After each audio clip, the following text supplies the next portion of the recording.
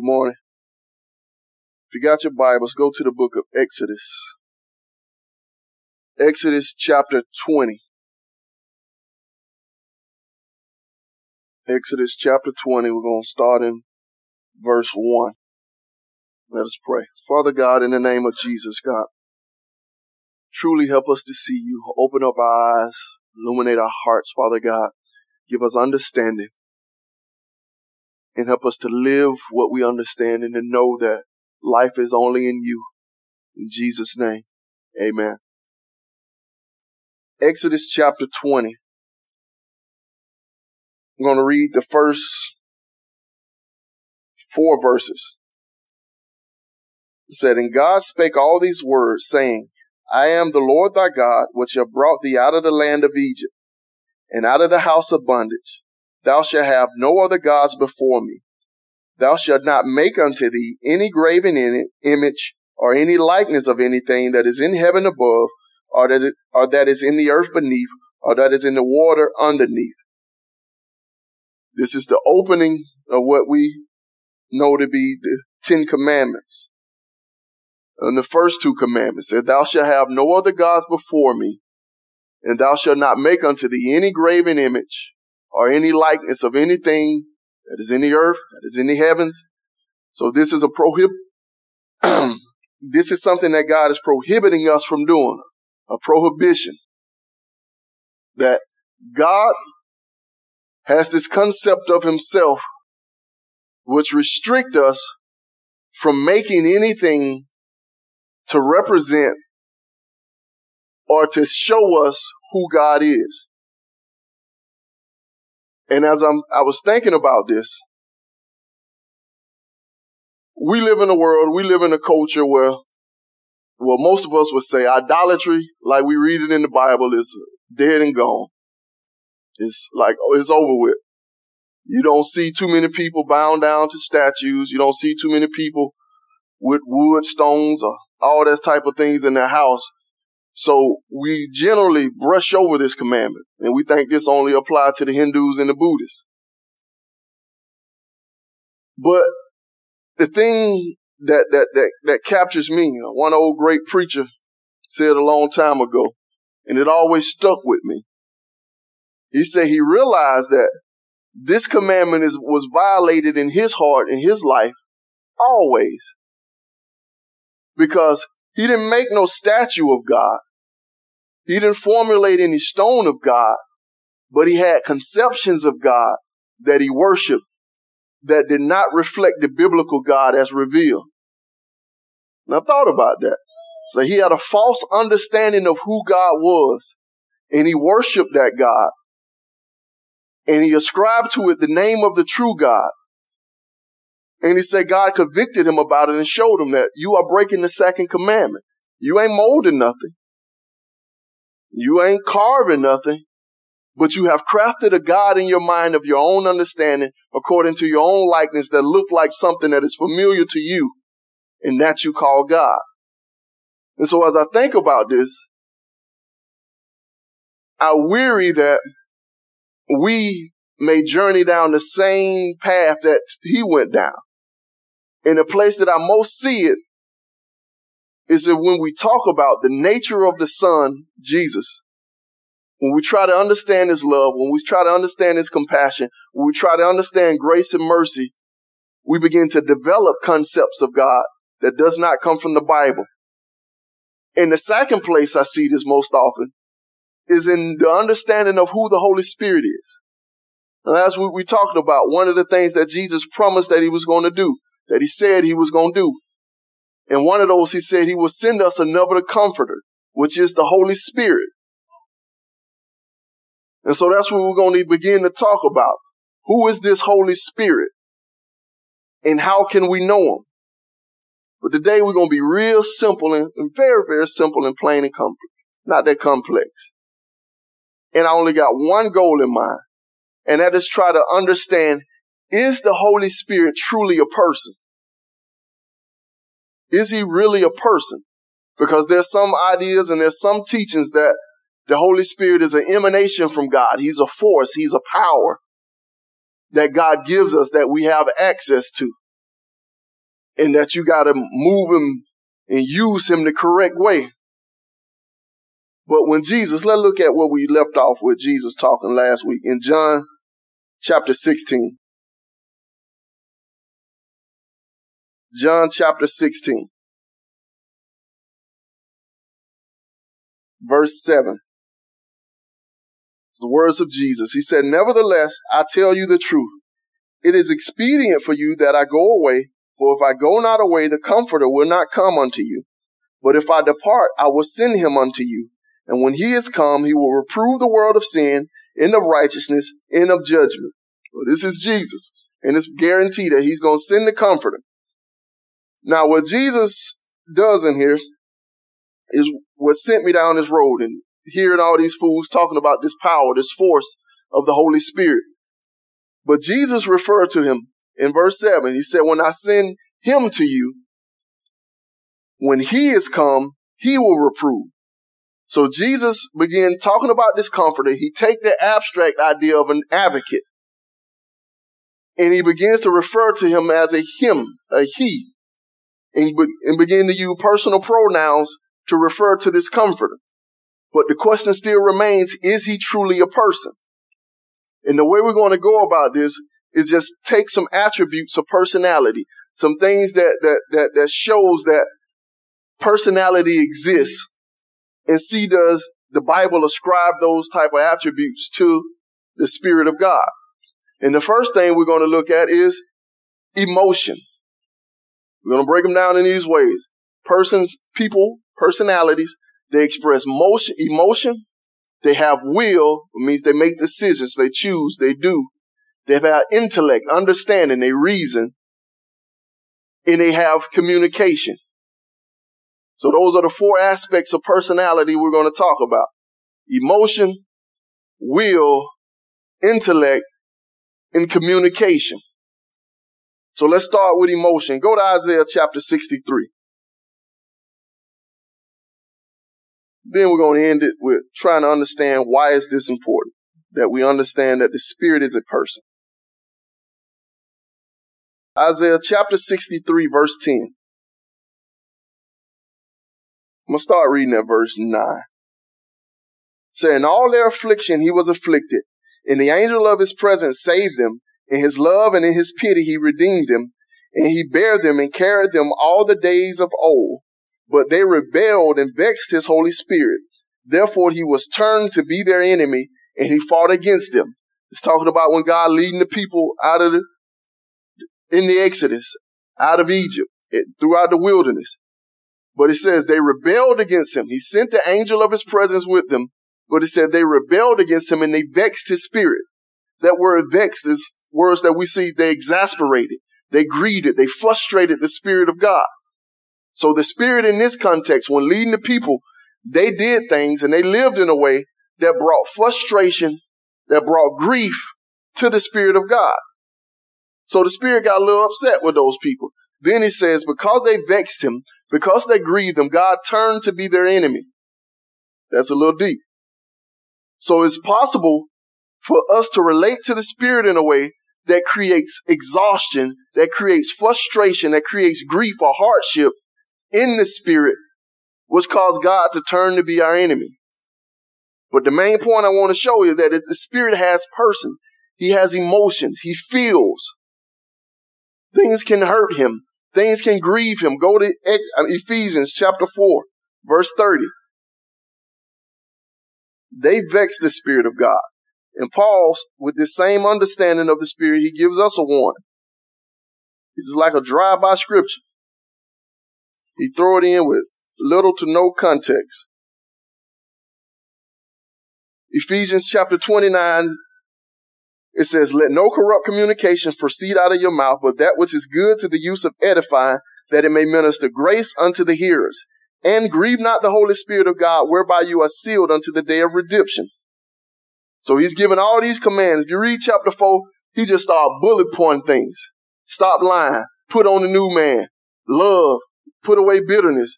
Then in the midst of that list, he said, and grieve not the Holy Spirit, whereby you are sealed unto the day of redemption. So Paul had this understanding that it's possible for us to do things that vexes, that grieves, that cause sorrow, that cause pain to the Holy Spirit of God. So if he can hurt, if he can feel, if he can get frustrated, if he can become angry, that shows you that he has emotion, that he is a person, that he's not just a distant force, that he's not just some power, some emanation from God, just something that we feel or experience in time of praise and worship and when we pray, but this is a real person. Go to Hebrews chapter 10. Hebrews chapter 10, verse 29.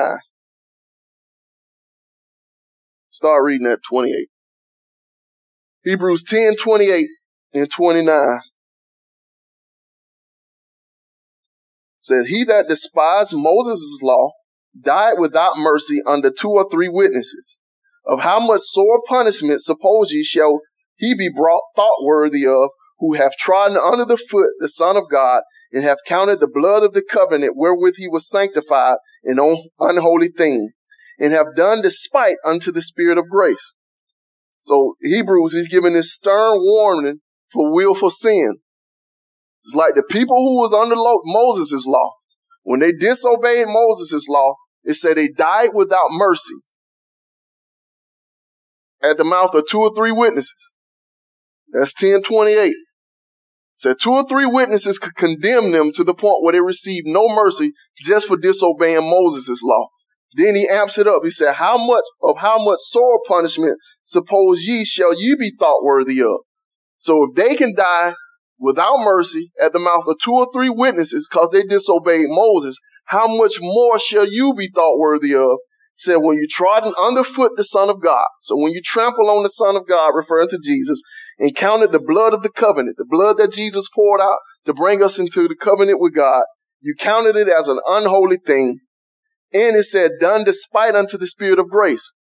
That done despite, some of your translations might say, insulted the Spirit of grace.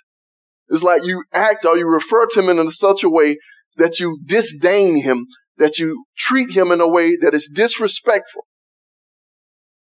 It's like, how much sore punishment would you be thought worthy of? But the idea I want to point out is that the Spirit of God can be disrespected. It can be insulted. So he can be grieved. He can be angered. He can be vexed. He can be disrespected. You can insult him. This shows you that he has emotions, that he feels, that he relates, because he is a person. You understand what I'm saying? So when we think about the Spirit of God, let's not get this idea of a power, of a feeling, of an emotion. But when the Spirit of God comes upon you, you are coming into relationship with a real person. And when you live with the Spirit of God in you, you are living and operating with a real person within you. The Spirit of God, the presence of God, is the person of God dwelling within you. So the things that we do, the thoughts that we have, the way we relate, the way we connect can cause pain, can cause discomfort. It can grieve him. It can insult him. He can be disrespected. So we have to keep that in mind. There's never a time when we are alone, but don't think about it. It's God in the distance. He can see me and he knows. And one day I'm going to have to account for it. That's true. But if you are a Christian, there's a God that is present, who has thoughts, who has feelings, who has emotions about the things that you're doing because he's connected with it. You get what I'm saying? Because he has feelings. So the Spirit of God that dwells within us is a real person who has real feelings, who have real emotions that can be hurt, that can be disrespected, that can be grieved. Jesus in Matthew 12 warned the people, don't blaspheme the Spirit of God. So you can speak against him because he is a real person. Are you with me? We got that. Let's go to Romans. Romans chapter 8. Yeah, Romans chapter 8. Verse 26. Yeah. Romans 8:26. So likewise the Spirit also helpeth our infirmities, for we know not what we should pray for as we ought. but the Spirit itself making intercession for us with groanings which cannot be uttered.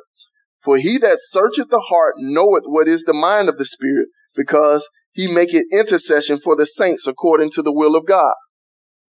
So the Spirit makes intercession. Go to 1 Corinthians 2:9. We're going to tie these two together. It said, but as it is written, I have not seen nor ear heard, neither have entered into the heart of man the things which God hath prepared for them that love him. But God hath revealed them unto us by his Spirit. For the Spirit searcheth all things, yea, the deep things of God. For what man knoweth the things of a man, save the spirit of man which is in him? Even so the things of God knoweth no man but the Spirit of God. Now we have received not the spirit of the world, but the Spirit which is of God, that we might know the things that are freely given to us of God. So this idea in Romans chapter 8, it talks about the Spirit searching the heart, for it knoweth the mind of the Spirit. And in 1 Corinthians 2, it talks about no man knoweth the things of God, but the Spirit of God. And when it talks about the Spirit knoweth, the idea is that the Spirit has understanding. So that word know there means to grasp, to understand, to discern the things of God. So the Spirit understands, he discerns the things of God, and he relates that information to us. So now we know the things of God because the Spirit has revealed them to us. But this shows us that the Spirit has intellect. It's not just a force full of information, but he knows, he understands. There's reason, there's rationale within the Spirit of God. So the Spirit has feelings. The Spirit has understanding. He has knowledge because he knows the things of God. He understands them. He comprehends them.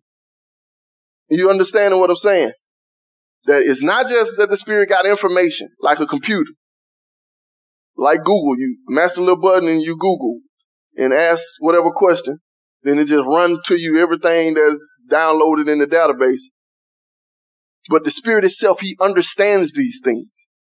The Spirit comprehends the things so that when you gain information from the Spirit, he can relay it to you. He can teach it to you because he understands it. That's why John in 1 John chapter 2 said, we have no need that a man teach you, but the anointing that we have received teaches us all things, because he has understanding, and the ability to teach is the ability to take information and dissect it to a place to where the people you were giving it to can understand it. But the only way to truly do that is you have to understand it yourself. You get what I'm saying? Nehemiah, I think it's chapter 9, verse 20, talks about God gave the children of Israel in the wilderness his good Spirit to instruct them. So the Spirit of God was given to the children of Israel to instruct them. Not just give information, not just relay big facts, but to teach, to guide, to lead. That's what Jesus said. He said, the Spirit I give you, the Comforter, when he comes, he shall lead you and guide you into all truth. So he's going to be able to take you where you are and get you to the place where you need to be.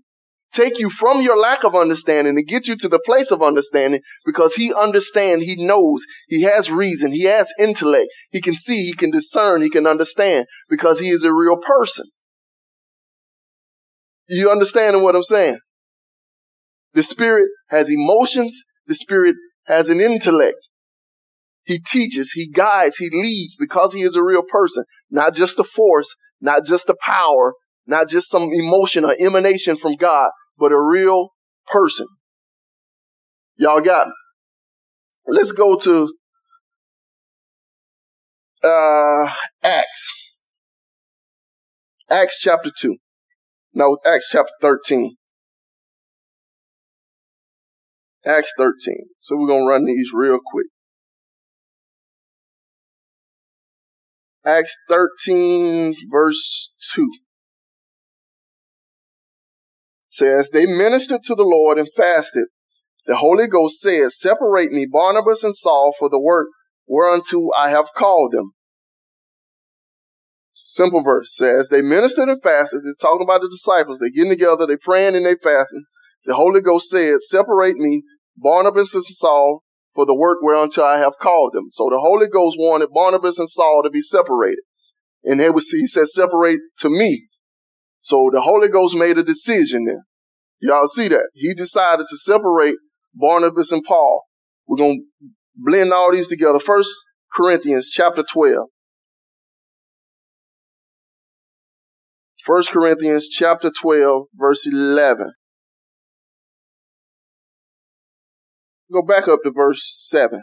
1 Corinthians chapter 12, verse 7. It said, but the manifestation of the Spirit is given to every man to profit withal.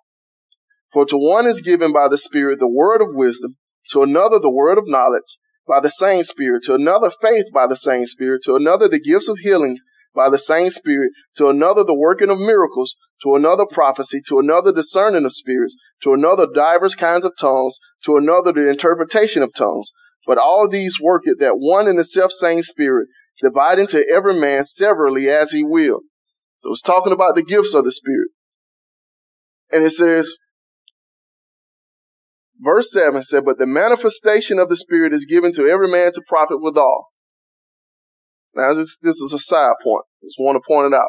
So when he began to describe these gifts, notice what he called them. He said the manifestation of the Spirit. And that's the definition of the working of the spiritual gifts, is a manifestation of the Spirit. So anytime you see prophecy, anytime you see healing, anytime you see tongues or any of those gifts, what you shouldn't recognize is that all that is the gifts, the Spirit himself operating through. He's revealing himself. The gifts of God is a manifestation of God. Y'all get what I'm saying? It's not some distant or distinct, some separate from God, but it's a manifestation of God himself. That's what Paul said. The manifestations of the Spirit work it withal. So prophecy is not something I can get from God that works independently of God, that is detached from him, but it's a manifestation of God through me. In every gift, that's what it is. So we don't long for something distinct. We long for God himself, and we long to be in a position to where God can work through us. That's our desire when we seek, when we search, when we long for giftings, when we long for God. We want to see a manifestation of God, a revelation of himself working and operating in this earth. That makes sense to you. That ain't what I'm supposed to be talking about, but that always stick out to me when I look at it. But at the end, when he run through all these gifts, in verse 11, he said, but all these worketh that one and the selfsame Spirit, dividing to every man severally as he what? As he wills. So the Spirit decides. There's no formula you can use. There's no tricks you can learn. The Spirit decides who gets what gifts. That makes sense to you. The Spirit, he just give them out as he wills. But the point I want to point out is that the Spirit has a will. He chooses. He has volition. He makes choices. He makes decisions, which means he is a person. That means there's some things he likes, there's some things he don't like. There's some things he's going to do, there's some things he ain't going to do, because he's not a power, he's not a force, he's not an energy, he's not emotions, but he's a real person.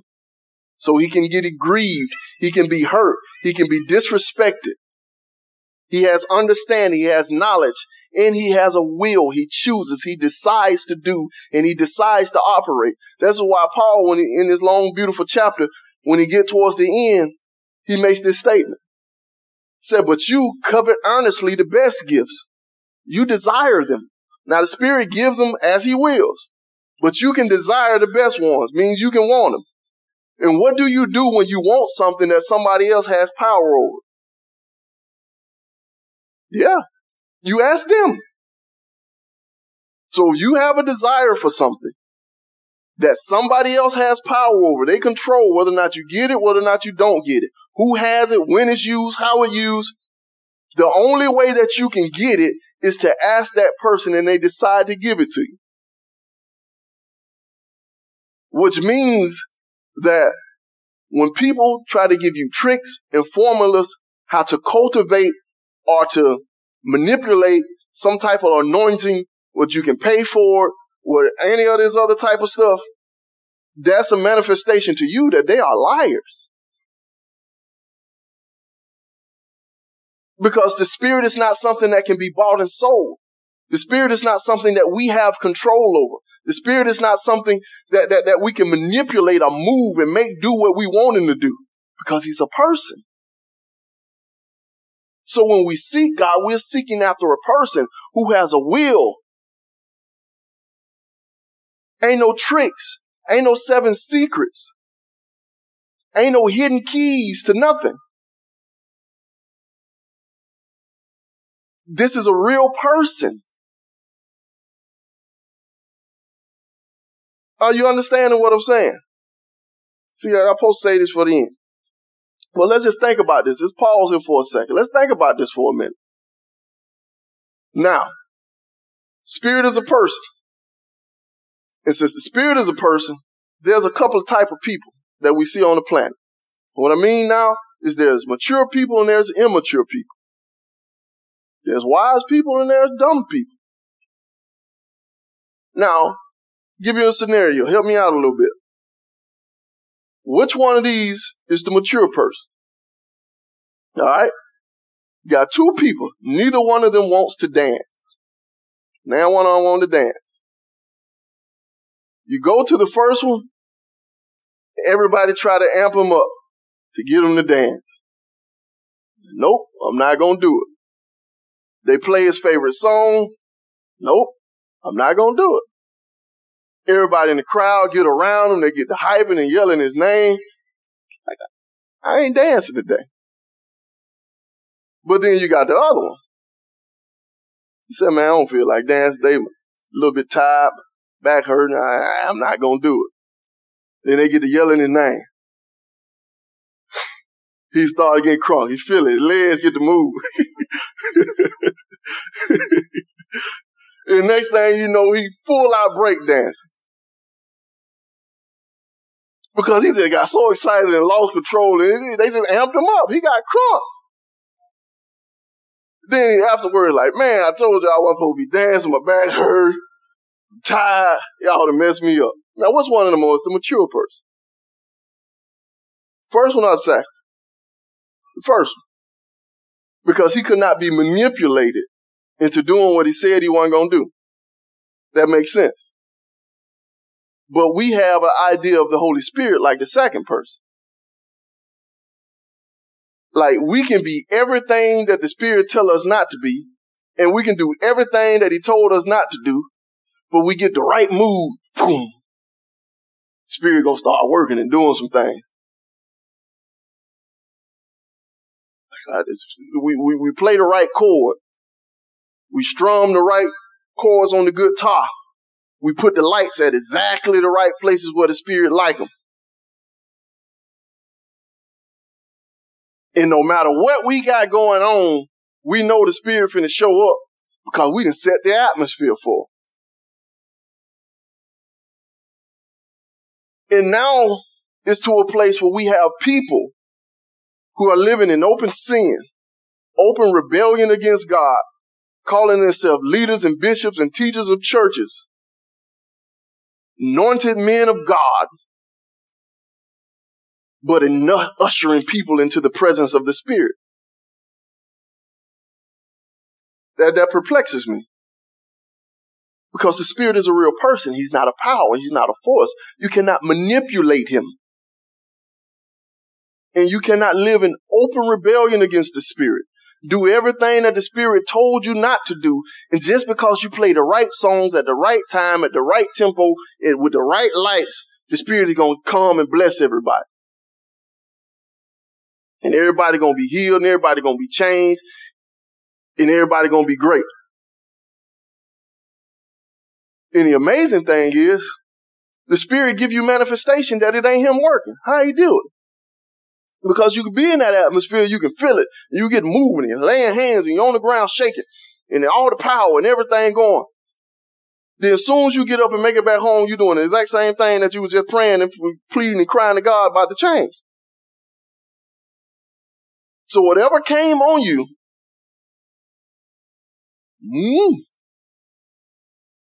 because the Spirit is a person. The Spirit has purpose. The Spirit moves. He wills. He desires. He do things for reasons, not just for show. The Spirit don't just create fireballs just so you can say we had a fireball in our prayer time. No. The Spirit moves according to his will, according to his purpose, because he's a real person that cannot be manipulated. That cannot be put in the right code and then do you get all the Spirit. No, he's a real person. So you have to develop relationship with him. You have to go to him on his terms and his way, doing things as he desires and understanding that he is a real person. Watch this. This is something we don't talk about too often. Go to Romans chapter 15. Talking about that the Spirit wills, he decides, he chooses. Romans chapter 15. It says, this Paul, in one of his closings, said, now beseech you, brethren, for Jesus Christ, for Jesus' sake, and for the love of the Spirit, that you strive together with me in prayers to God for me. So he beseeched them, for the Lord Jesus Christ's sake, and for the love of the Spirit. So he beseeching them before the love of the Spirit. But the thing I want to point out in there is the thing we don't often talk about, is the love of the Spirit. So the Spirit chooses, the Spirit decides, the Spirit does according to his own will, and the Spirit loves. And this is something we understand, that love is not purely an emotion. Love is not purely a feeling. Love is a will, is a decision. Like I said, we understand the love of the Father in that he bankrupt heaven, in a sense, to send the Son. Yeah, that's the love of God. We understand the love of the Son, and because in that while we were yet sinners, he died for us. He sacrificed himself for us when we did not deserve it. But we don't too much talk about the love of the Spirit. We don't too much talk about the way that the Spirit expresses love to us. But if you pay attention to the love of the Father, you understand it to be an act. It's something that the Father did to express love to us. It's not a feeling. It's not an emotion. And you understand the love of the Son and the fact that it was a sacrifice. It was an act. He gave up his life. He humbled himself, became a man, so that we can be reconnected with the Father. But we don't too tough talk about the love of the Spirit. We only talk about the love that the Spirit produces in us, not that the love that the Spirit has for us, or the love that comes from the Spirit, or the love that the Spirit displays, because the Spirit is a real person, which means he show love. You understand what I'm saying? And if you think about it, how does the Spirit show love? Because he's a real person. And we talked about he has real emotions. He is grieved. He get vexed. He get frustrated. He can be disrespected. But yet and still he continues and he abides and he draws. That's love. That you can disrespect me. You can mistreat me. You can grieve me, completely ignore me, and that the Spirit consistently calls you back. The Spirit consistently getting that voice that Isaiah was talking about. You hear a voice saying, this is the way, walk you in it. You continually hear that. You continually hear the call, and you continually hear the tug of the Spirit. Jesus said the Spirit going to come and he's going to convict the world of sin. And we see that conviction within our heart. That is the love of the Spirit trying to get us back to the place where we need to be with the Father. But the Spirit love, he chooses to do so. Hebrews chapter 3 said, today, if you hear his voice, harden not your heart as the children in the provocation. Let us know that it's a possibility that you won't hear it. And we already seen that the Spirit does as he wills. He calls, he pleads according as he wills. So it's a possibility that the Spirit can say, I ain't convicting that joker. Let them go on in their wretchedness. Let them go on in their sin. You understanding what I'm saying? But the Spirit still chooses to demonstrate love to us in pleading with us, in drawing us, in convicting us, in showing us our sinfulness, in showing us our weakness, showing us our failure, in exalting Christ before us. Because he loves us. Not just God the Father loves us. Not just God the Son loves us. But the Spirit has love as well. Because the Spirit is a person. Y'all understand what I'm saying? He's not a force. He's not a power. He's not just some emanation. He's not just something we can feel. He's not just displayed when good music is played, but he is a real person.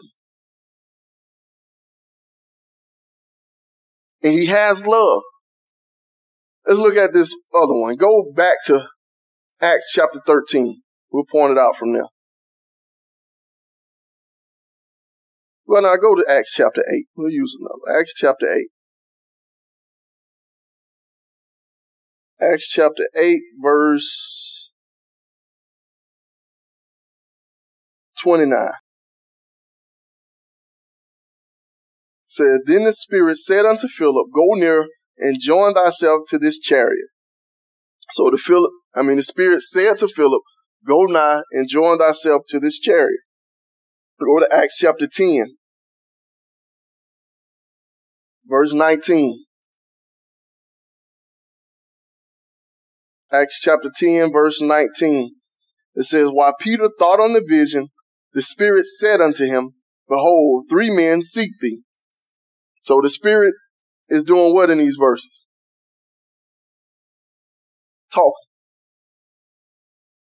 The Spirit is communicating. So Spirit said to Philip. Philip was on his way. He was going somewhere. Then the Spirit told him, go over to the chariot. Peter was up praying. He saw a vision. He was trying to understand the vision. Then the Spirit started talking to him. And we saw in Acts chapter 13, when they was praying and they was fasting, the Spirit just spoke and told them, separate to me Barnabas and Paul. So this shows us that the Spirit communicates. So the Spirit thinks, he understands, he emotes, he has emotions, he get hurt, he get grieved, he has a will, he decides, he chooses, and he also communicates. The Spirit speaks. The Spirit talks. Go to 2 Corinthians 13, I think it is. 2 Corinthians chapter 13. 2 Corinthians chapter 13, verse 13. Say, all the saints salute you. The grace of the Lord Jesus Christ, in the love of God, in the communion of the Holy Ghost be with you all. Amen. So this is Paul praying. This is his closing. Say, the grace of the Lord Jesus Christ, and the love of God, in the communion of the Holy Ghost be with you all. Now just think about this for a second. Say, the grace of the Lord Jesus Christ. How often do you think Paul wants the grace of God to be with us? All the time. Always. The grace of Christ be with you. How many of us need the grace of Christ? Everybody. That's why he said it be with all of you.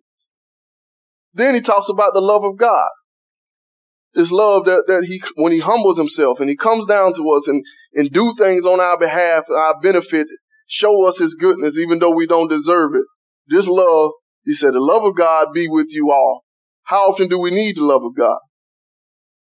Always. Because we can only love him because he first loved us, and so on and so forth. How many of us need the love of God? Everybody. So that's why he said, be with you all. Now we get to this last one and things get a little confusing. Because there are some people who are going to tell you that the communion of the Holy Spirit don't quite work the way it used to work. Like, Holy Spirit has switched up his tactics. Because we read, Philip was walking, and the Holy Spirit what said to Philip.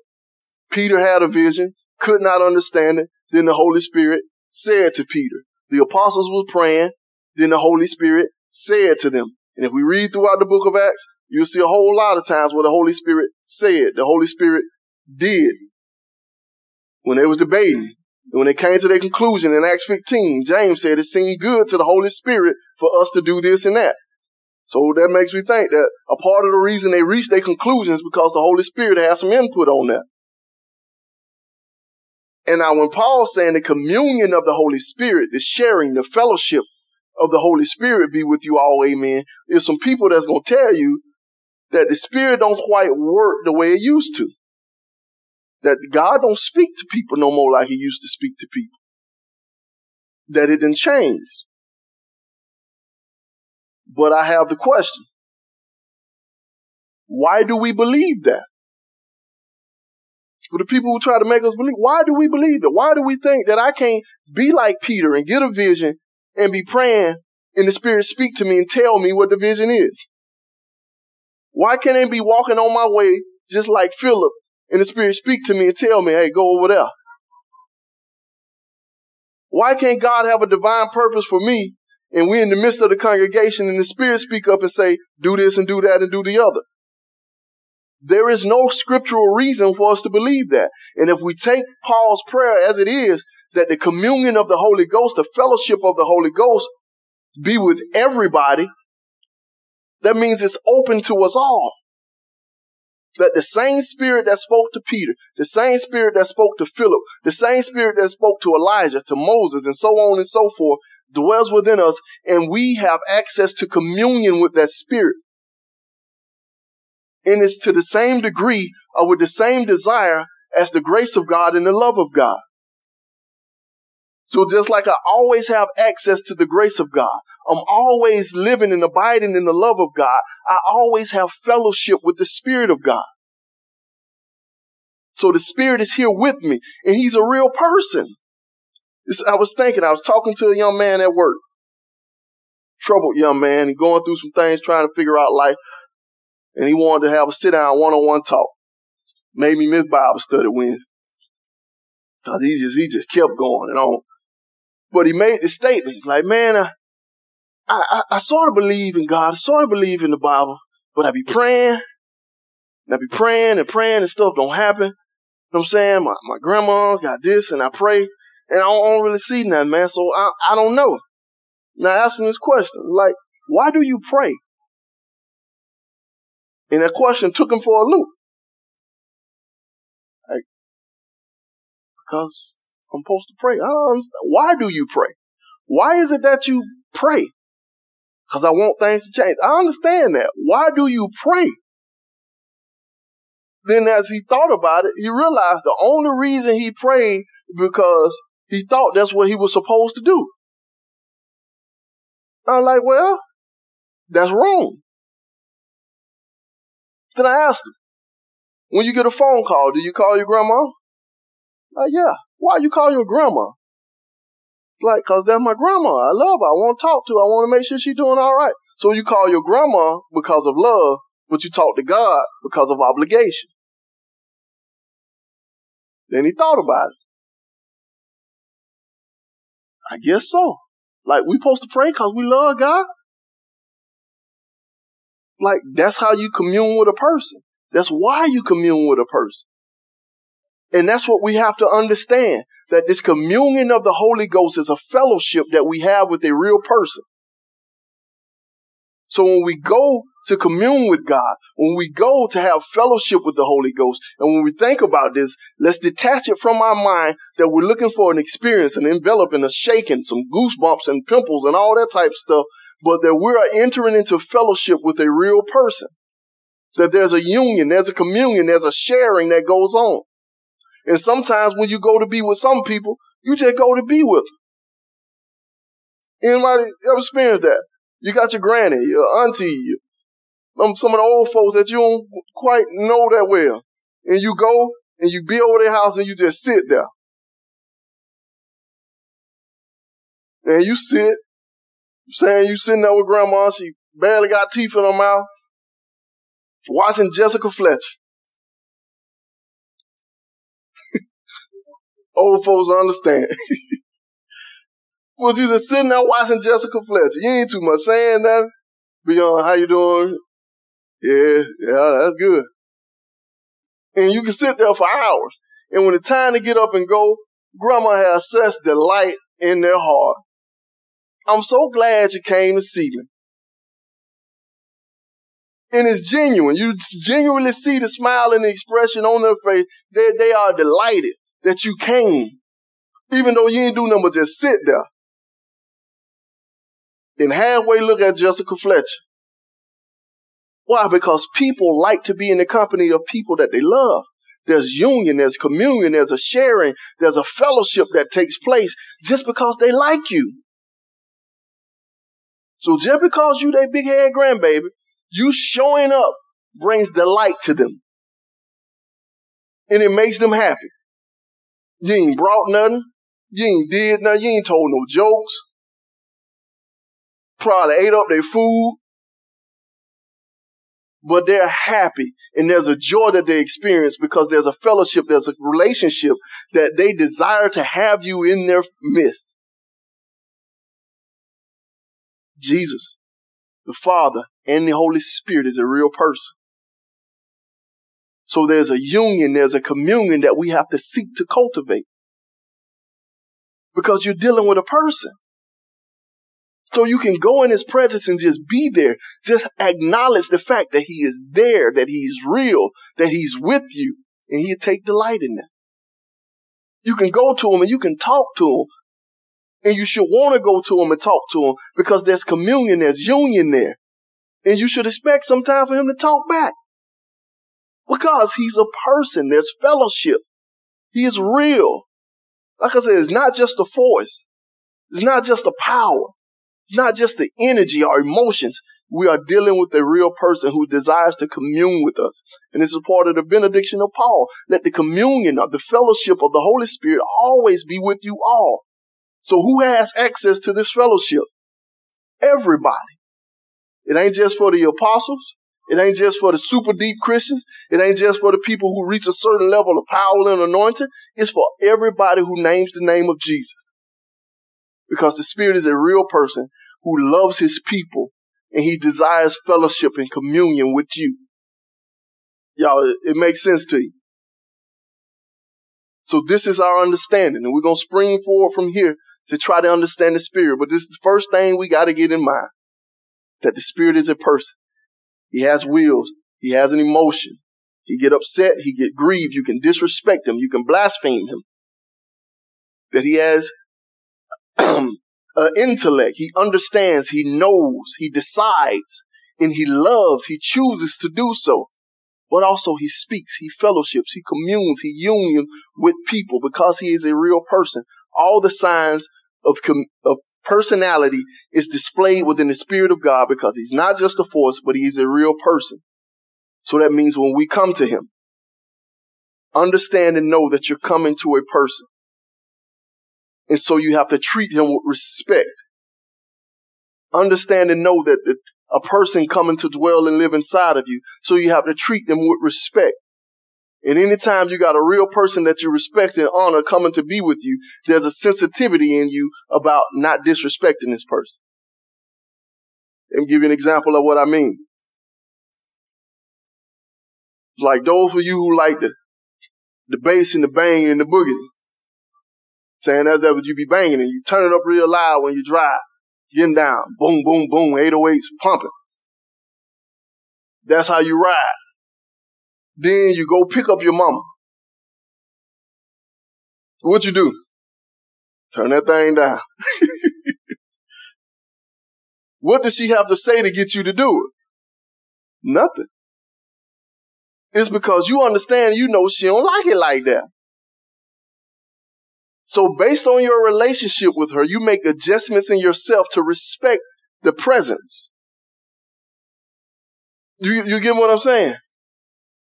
You don't need no revelation. Mama ain't got to fuss. She ain't got to threaten to pull out no belt. But based on your relationships, you make adjustments in yourself to respect her presence. Because there's certain things you will not do. There's certain things you won't allow to happen just because mama right there. You say when you was young and dumb, you had your friends. Everybody fussing and cussing and talking crazy. And you realize your mama in the back. Y'all been fussing and cussing and talking crazy all weekend. But then as soon as one of them say crazy, you be about ready to slap her. Hey man, cut that out. Mama in there.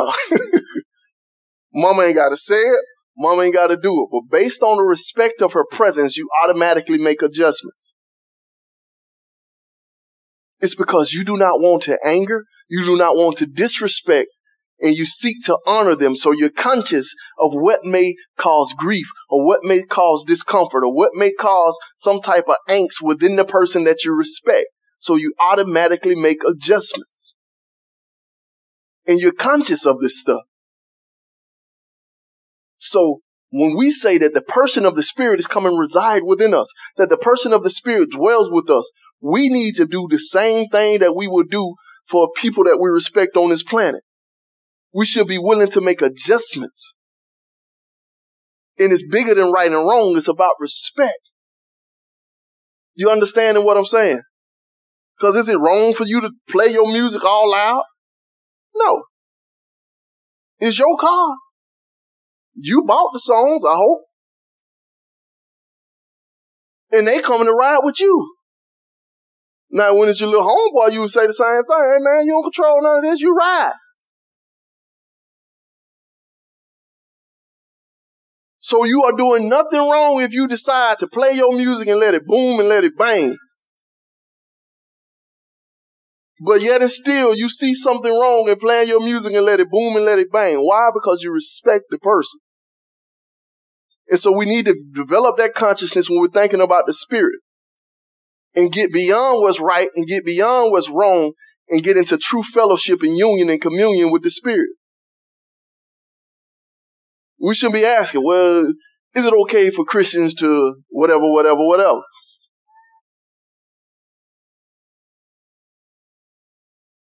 I understand. There's a certain level to that. There's some stuff we have to wrestle to. But our input, our understanding, or our conviction about it should go deeper than, is it wrong? Just because can't nobody tell us you wrong for doing whatever, that don't give you license to do so, because you are in relationship, you are in fellowship with a person. You get what I'm saying? And so there's certain things we cannot do just because of who we connected to. It's bigger than right and wrong.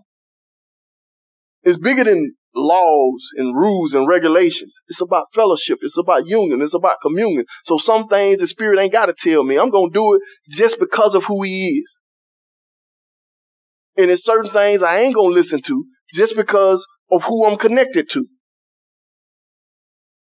It makes sense to you. Like, you can make the most banging song about how artists are lazy bums who are ignorant and crazy. And they can have the best beat. They can have the finest lyrics and everything put together. I ain't gonna like it. You know why I ain't gonna like it? Because my daddy was an artist. And I ain't finna let you sit there and disrespect my dad. And no matter how much I like the song, no matter how good it make me feel because it disrespect my father, I don't like it. So when I hear it, I don't say, ain't nothing wrong for me listening to a song talking about it. No, it's bigger than right and wrong. You get what I'm saying? But we have this respect for other things. We have to develop this consciousness for the Spirit. Because some of you so sensitive that you get self-conscious when you go into McDonald's with an Arby's bag.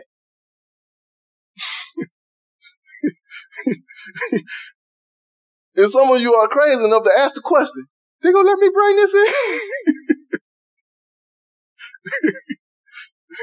They gonna let me bring this in? Just because you got a bag from another store. Because you know that they beefing. Burger King and McDonald's don't bang together. So you self-conscious when you walk up into a McDonald's with a Burger King bag. But when those who are beefing with our Father in the Spirit of God that dwells inside of us do things, make things, and celebrate things contrary to Him, we don't got that same type of tenderness. You get what I'm saying? But we need to understand that we're dealing with a person that can be grieved, a person that can be hurt, a person that can be angered, but He's also a person that loves and a person that desires and delights in union and communion with you. So let's cultivate that relationship. Let's cultivate that communion with the real person that is truly God. Anybody got any questions? I know you said that the Bible said that He gave us the Holy Spirit as a comforter, as an advocate for us. Mm-hmm. So when we reject it, do we still have it, or like how does that work? Because we can reject in different ways. That's when you reject him.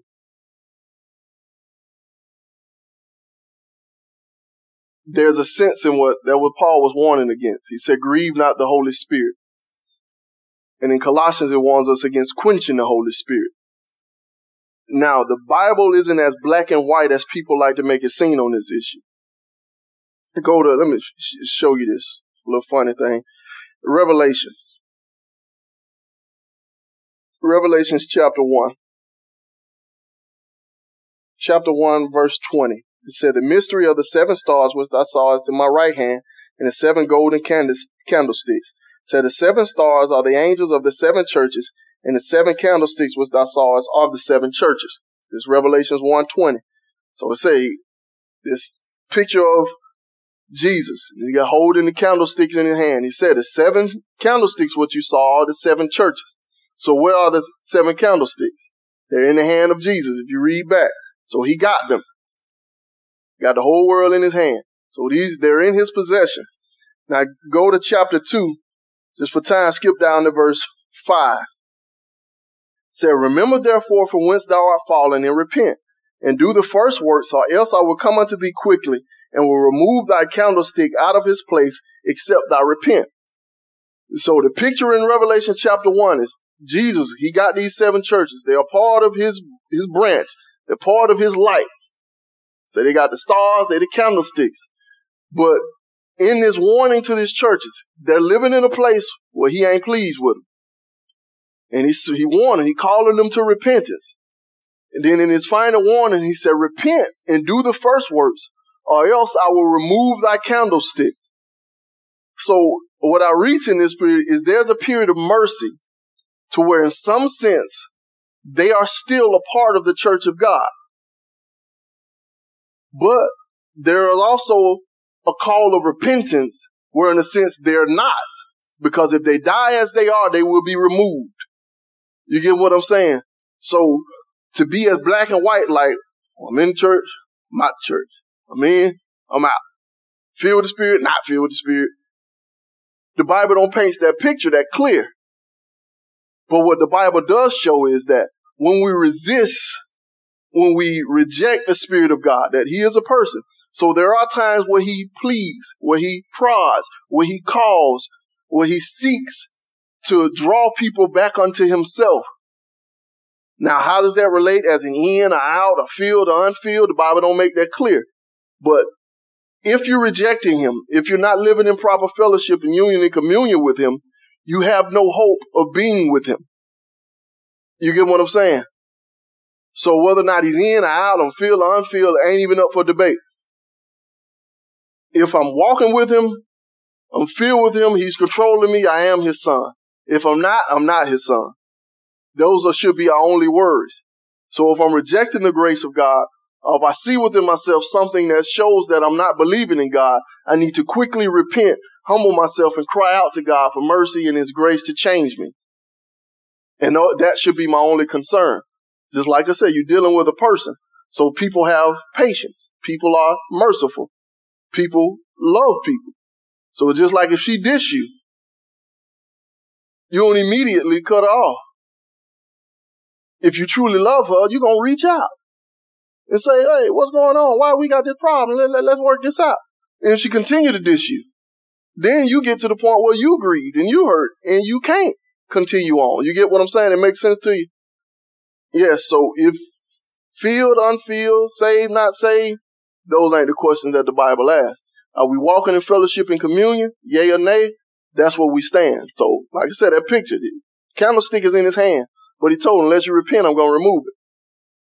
So that shows a period of grace, a period of mercy in the sense that he's showing grace by calling them and calling them to repentance. He's showing mercy by giving them that opportunity. He's showing he ain't pleased because he threatened them that, hey, if you don't change, it's over with. All right. What's the difference between trying to manipulate the Spirit and just strong petition and pursuing and, petitioning him for what you want versus trying to manipulate and get something from him? The difference would be, I think a good picture to show it. But the main difference would be that trying to manipulate the Spirit would be going in means other than what he's prescribed to get something that you desire. It's just like when you manipulate people, you're trying to use something other than the straight will or the desire of the person to accomplish your task. Like, if I know Justin don't want to do it, I'm trying to figure out a way to trick you to do it. But when we just petitioning God, when we're pleading with him, we're having a relationship. And that's what he calls us to do. He said, if you desire something, you ask. I'm saying those who seek after me will find me. They seek me with their whole heart. So this is the way, the means by which he set it up. So I'm relating to him according to his way, according to his purpose. But the manipulation aspect, a lot of what I have in mind when I say that is using certain things that we think guarantee something from God. You get what I'm saying? It's like if you pray and you pray it this way, then you know automatically it's going to happen. No, God is not like that. It's just like your kids. Sometimes they keep asking, and you break and, and you give to them. But there's no special way that guarantees every time you say it just like this, with these words and this sentence and this cadence, Daddy's going to do it. It don't matter what it is. All you got to do is do it just like this. And that's part of the manipulation, is trying to construct a means other than the means prescribed to get something from God. That makes sense to you? Anybody got any other questions? Go ahead.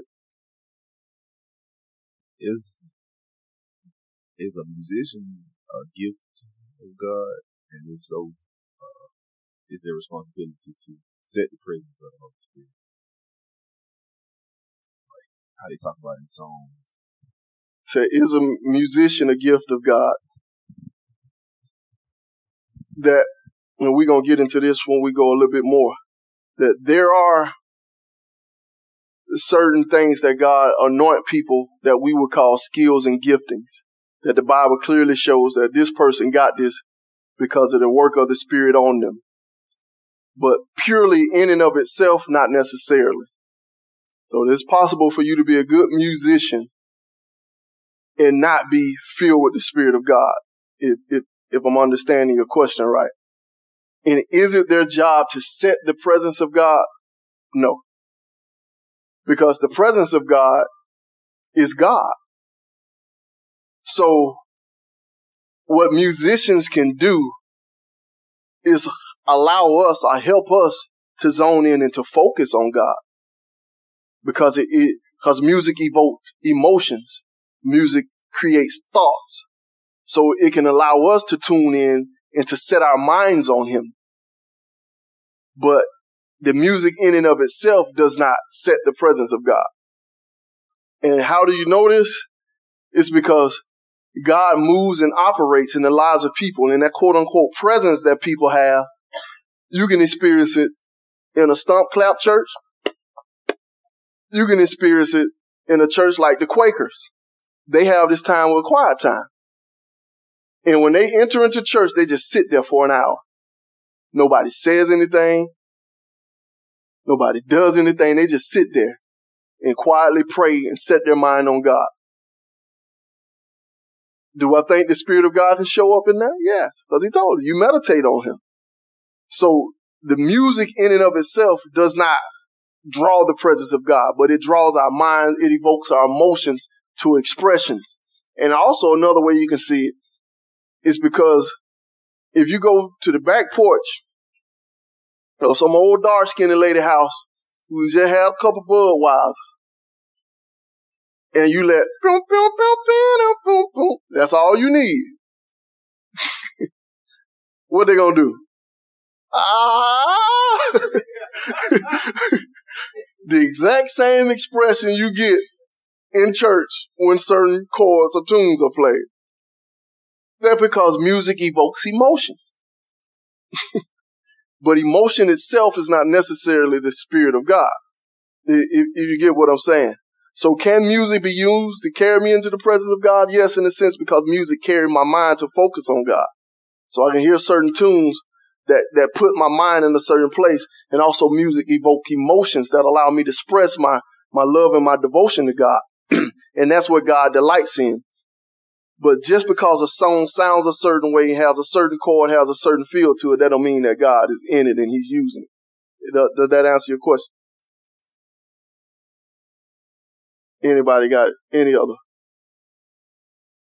question? I guess that's it. All yours.